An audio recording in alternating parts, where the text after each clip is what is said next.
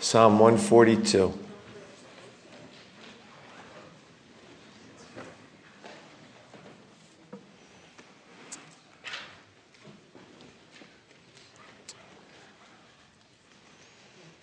A contemplation of David, a prayer when he was in the cave. I cry out to the Lord with my voice. With my voice to the Lord, I make my supplication. I pour out my complaint before him. I declare before him my trouble. When my spirit was overwhelmed within me, then you knew my path. In the way in which I walk, they have secretly set a snare for me. Look on my right hand and see, for there is no one who acknowledges me. Refuge has failed me. No one cares for my soul. I cried out to you, O Lord. I said, you are my refuge, my portion in the land of the living. Attend to my cry, for I am brought very low. Deliver me from my persecutors, for they are stronger than I. Bring my soul out of prison, that I may praise your name. The righteous shall surround me, for you shall deal bountifully with me. David, not yet a king, but had the faith and the expectation that he will one day be king of Israel. And he wrote this psalm after spending time in a couple of caves, being chased by King Saul and by a king of Gash who also was after him to take his life. And he ran to a cave. I don't know if you've ever been caving, but if you've ever been in a cave, it's usually dark and damp and cold. There's rodents, maybe bats that hit you in the head, insects. If you're in a cave too long, your bones ache. You're chilled. And I don't think they had North Face back then that you could wear good gloves and good outfits, good boots. Definitely affected you when you were in a cave. And why would someone go to that cave? For escape, out of fear, to hide. One of the definitions of a cave also was a den or a hole. But we know from the En-Gedi area of Israel and also the cave of Adullam that it was high cliffs, rocky crags, places where mountain goats would go. Very hard to get somebody if they went into a cave. I could be in one cave and there would be a gully between me and you could be right where you are.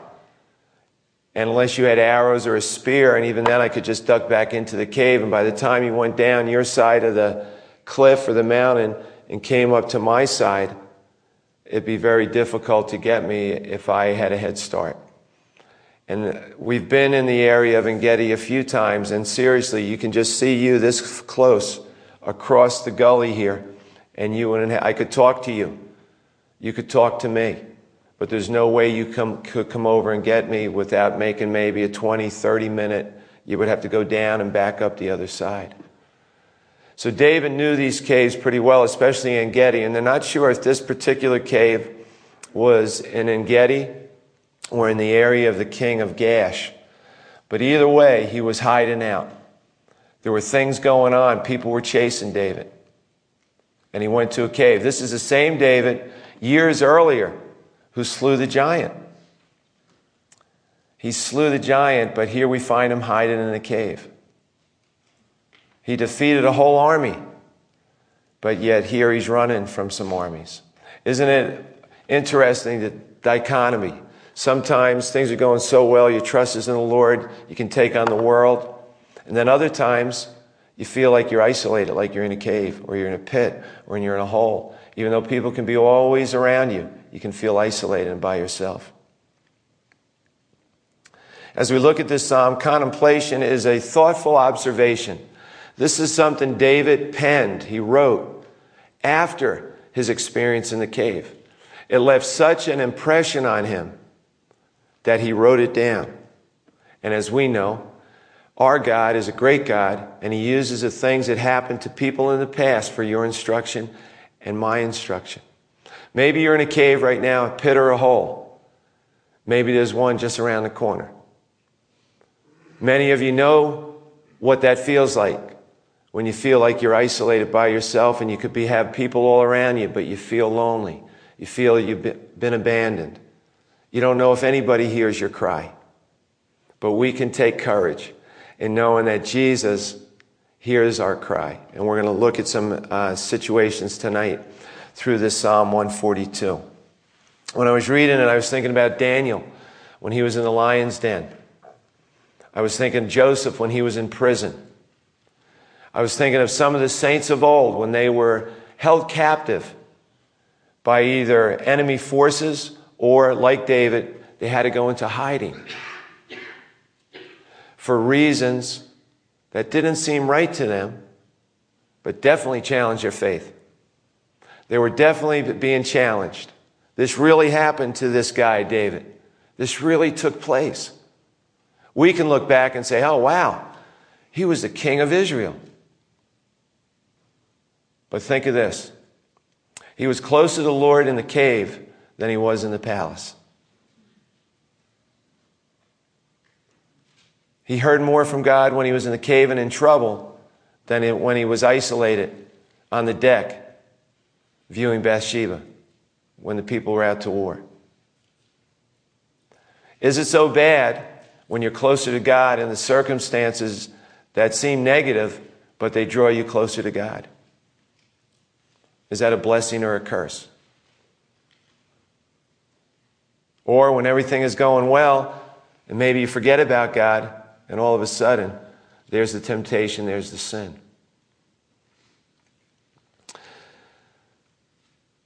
Verse 1, I cry out to the Lord with my voice. Notice how personal David makes it. I cry out to the Lord. I remember years ago, I was at my niece's father passed away, and I remember her just crying and hugging her at the cemetery. And just a heartfelt cry. It wasn't a loud cry, but you could hear it. You could hear it inside, deep in her soul. Just that cry, that hurt. And here David writes this down, that it's not we cry or they cry, but I cry. It's a personal thing that he's going through, that he reaches out to the Lord with his own voice. Isn't it encouraging to know that our God hears our voice, regardless of the circumstances that we're in? That you can cry out to him wherever you are, regardless how much pain you're going through, how much agony you're going through, how dark the cave is. Because as Paul led us in worship, he's the light of the world. He brings light to a dark situation.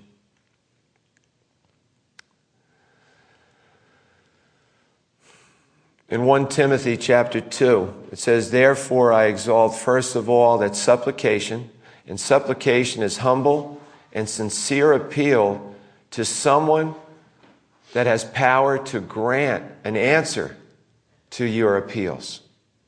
It's no good going to someone if they can't help you with what you're going through. But we have a God that we can go to in humility and sincerity and know that he will answer us. We have a book here in front of us that we've seen him answer prayers over and over again. And if you have a relationship with Jesus, you know he's answered some of your prayers. And he's not going to stop answering your prayers. They might not be the answer that you like, but he will give you an answer. And it checks our heart, right? Your heart and my heart. Do we want our will to line up with his? Or do we want our will done, regardless of what his will is? Psalm 77:2 says, I cried out to God with my voice, and he gave ear to me. In the day of my trouble I sought the Lord. My hand was stretched out in the night without ceasing. My soul refused to be comforted. I remembered God and was troubled. I complained, and my spirit was overwhelmed. And then it says to pause and think about that. And I was thinking about that with David. How he was by himself in a cave, crying out to the Lord, but how great it was that he went to the Lord. He wasn't looking for comfort anyplace else. He went to God. Do we? Do we go right to Jesus? Or are we looking for the comfort of others? When really the deep down need of our hearts and our soul is that fellowship with Jesus himself. Verse 2, I pour out my complaint before him. I declare before him my trouble. What a God we have that we can complain to him. Have you complained lately? Or are you trying to solve your troubles on your own? It's great when children are young and they're dependent on their mom and dad for everything. The littlest thing. They run right to their mom or dad. They don't try to solve it. How come when we're older we try to solve it and we get headaches and stress and all that? Guys, how come we have to go through buy 7 gas stations before we ask directions? Why does that happen? Why can't we just do it the right way? How come we take things out and we don't follow the instructions? We figure we can put it together. And then we find out we put the wrong screws and nuts on this one, and now we have to undo it and go back, and a 1-hour job took 2.5. It's our nature. It's part of that fallen nature.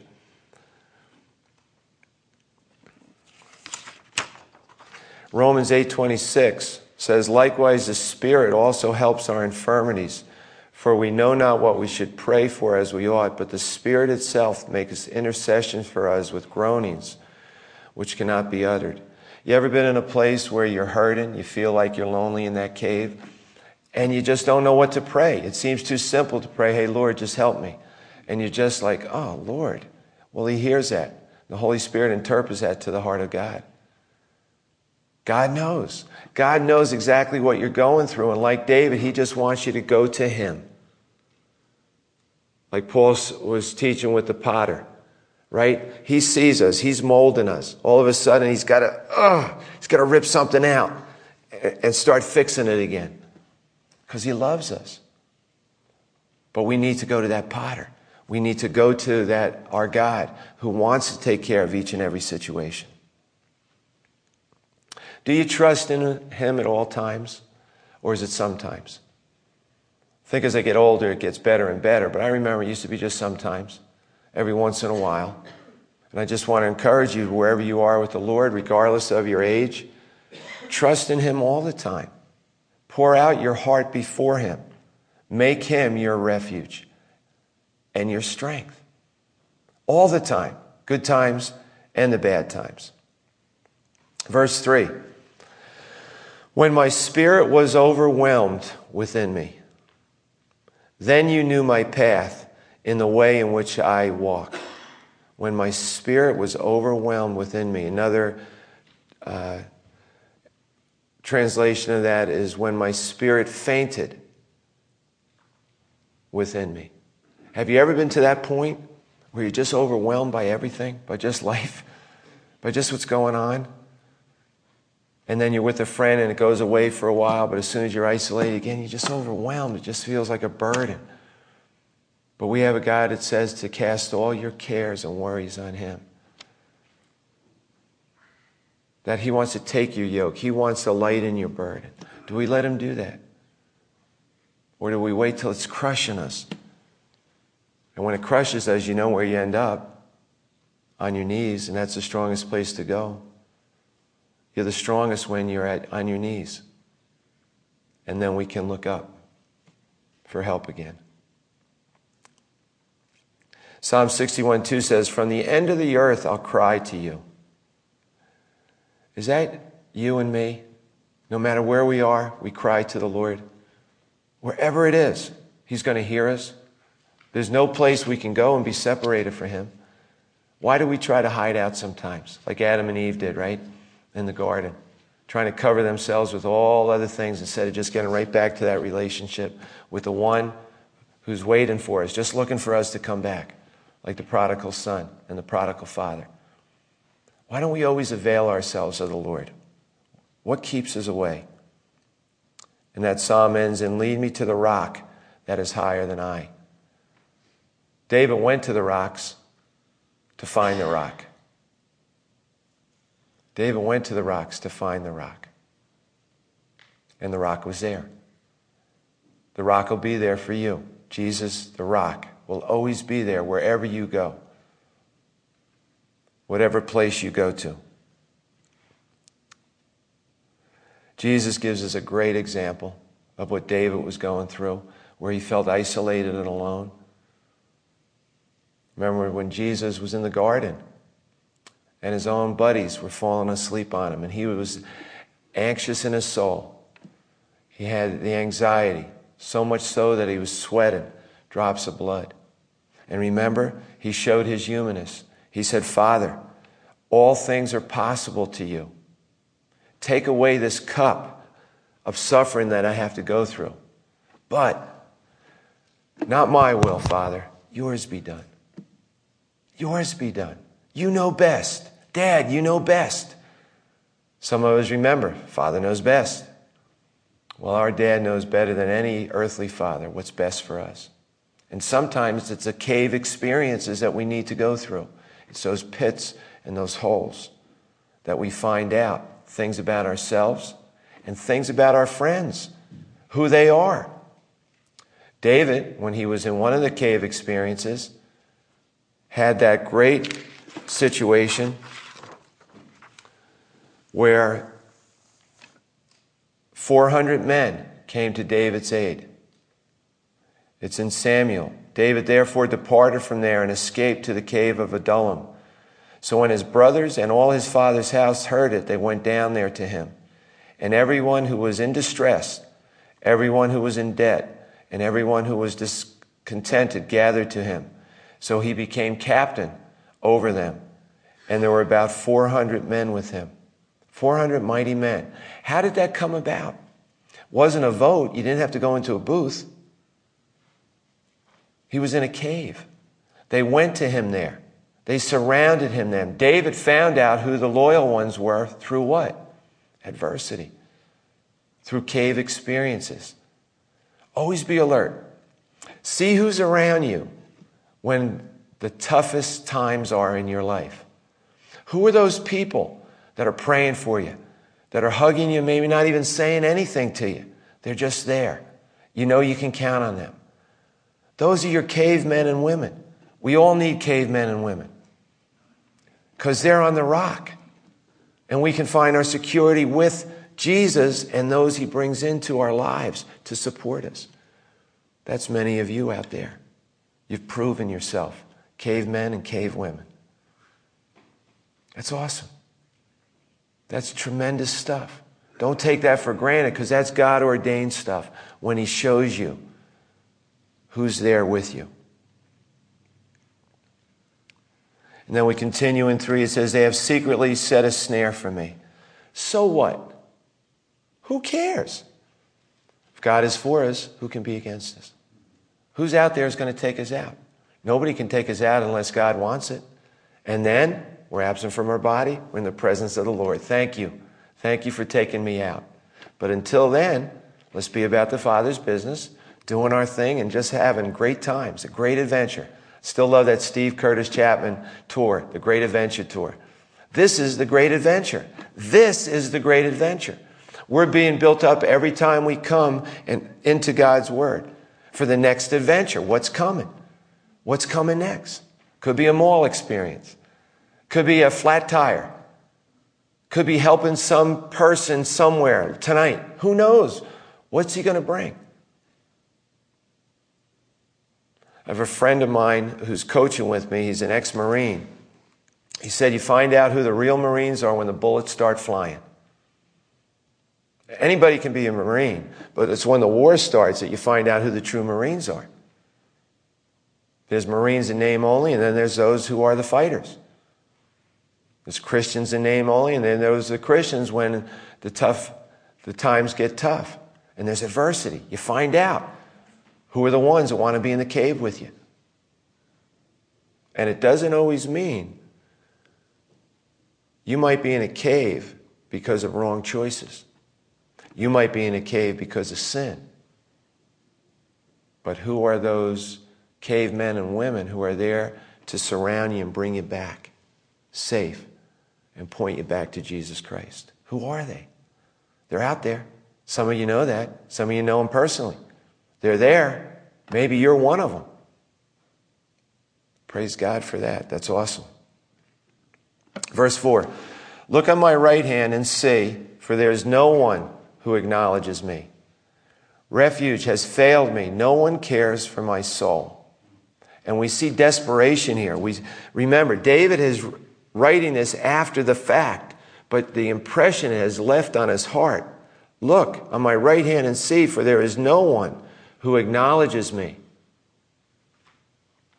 Refuge has failed me. No one cares for my soul. Well, you and I know who's at the right hand of the Father, interceding for us 24/7, 365. It's none other than Jesus Christ, the Son of God. And not only that, we have the Holy Spirit living in us. We have a friend that sticks closer than a brother or a sister. We have someone that comes alongside to help us and comfort us. He is our refuge, and He is our strength. If we abide in Him, we're under the shadow of His wings. His presence is always there. How many stories have we heard of men and women in prison camps that have been in camps 2, 3, 4, 5, 6, 7 years, and how their faith was just tattooed on their soul because of the time they spent with Jesus in isolation? A cave experience. Next time you're in the cave experience, don't look anywhere but Jesus. And get that sweet fellowship with Him in the pit and the hole. Remember, it's the holes in His hands and the holes in His feet and the holes in His side that enable you to find Him in the hole you're in the cave you're in the pit you're in. He's there. Look for Him. He's right there. Verse 5. I cried out to you, O Lord. I said, you are my refuge, my portion in the land of the living. Where is the land of the living? Anywhere that Jesus is. Where is the land of the living? Anywhere His people are. That's why you always hear here in this building, don't stop fellowshipping together. There's interaction that's crucial between all of us as we take part in things together to get to know each other. Who don't you know here yet? Go out of your way. Introduce yourself. Get to know them. That could be the caveman or the cave woman that you're going to need someday. Don't pass them by. There's no coincidence that the people that are here in this body are here in this body. There's a reason. And we all need each other. I was thinking of Job. How everyone fled from Job. Even his best friends were the critics. But he never cursed God. He grew in a deeper relationship with the Lord. He complained throughout his troubles, but God wants that. If you're looking at Him, He loves good complainers. He already knows you and I are trouble. He already knows that. We've proven that over and over again. But He's a problem and a trouble solver. He's there to bring us out of the situations that we're in. Proverbs 14:26 says, in the fear of the Lord there is strong confidence. In the fear of the Lord there is strong confidence. And His children will have a place of refuge. Where? When we have that healthy respect and realize that God is. He's the author and perfecter of your faith and mine. And like that pottery, sometimes we have to go through tough grinding and shaping and dry periods and broken periods to become that beautiful vessel that He's making us. Think of the mud that's in a cave. And think of what we're made of. Think of the dirt of the earth that God made us from and how he's shaping it into something beautiful. He already sees the finished product. You're already in his eyes as beautiful as you'll ever be. We'll realize it when we see him face to face.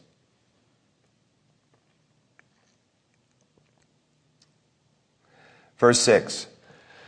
Attend to my cry, for I am brought very low. Deliver me from my persecutors, for they are stronger than I. You and I are more than conquerors in Jesus Christ. We're more than conquerors. If there's 1,000 against us, what does that matter? Think of the angel when the angel was sent by the Lord and beat 185,000 soldiers. Think of Moses when he raised his hands up and the seas parted. Millions of Israelites crossed the Red Sea, only to look behind them and see Pharaoh's army destroyed. What has the Lord brought you out of and me out of that he's conquered in our life? You've been delivered. Yeah, there might still be that stench of it on your clothes, but he's cleaning that too. It's a progressive. We're works under construction. And he's a tremendous, tremendous construction worker, just doing his thing in your life and my life as we go through our cave experiences. And who's going to accuse you of anything? Who's going to bring something against you? The strongest people in this earth, it doesn't matter. If they throw you or me in prison, what does that matter? That means there's somebody there that God wants us to minister to. There's somebody there he wants us to pray for, to bless. Maybe that cave is loss of a job, loss of finances. Maybe that pit is an illness. Maybe that hole is a depression.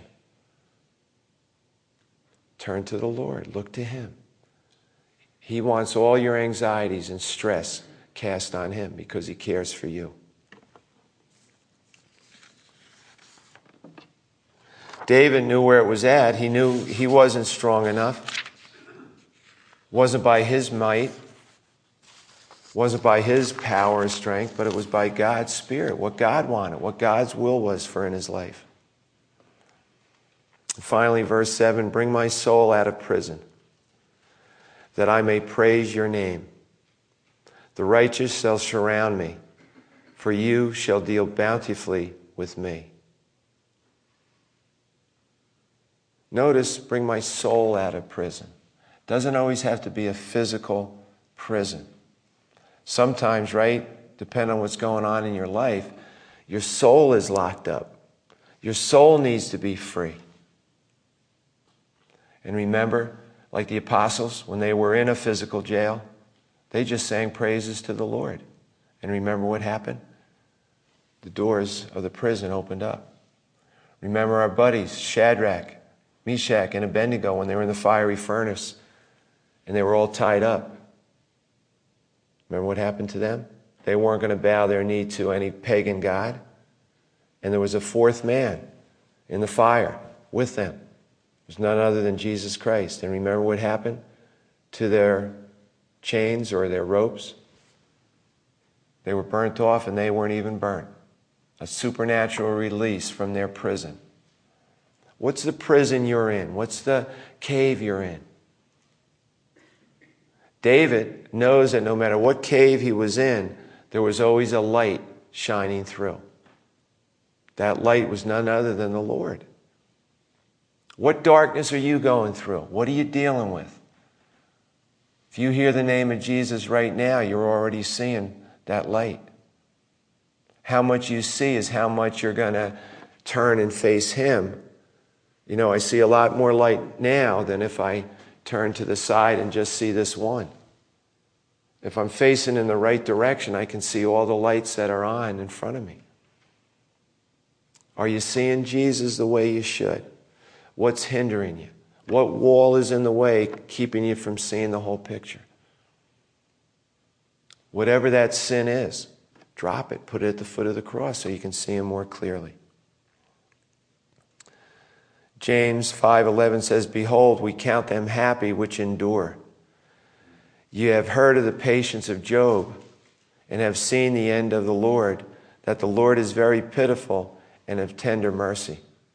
The Lord shows pity. He has that on all of us, right? We've all gone through his mercy. We've all gone through his grace, and it's never ending. It's always there. So just like this last verse in Psalm 142, bring my soul out of prison, Lord, that I may praise your name all the time. The righteous shall surround me. You know, we're surrounded by a great cloud of witnesses that are cheering us on from the heavenlies. But you know what? There's a lot of righteous surrounding us right now, surrounding you right in your pews. People you don't even know that are praying for you, even if they don't know your name. They're lifting you up. Maybe when they're driving to work, they're just lifting you up. That's invaluable.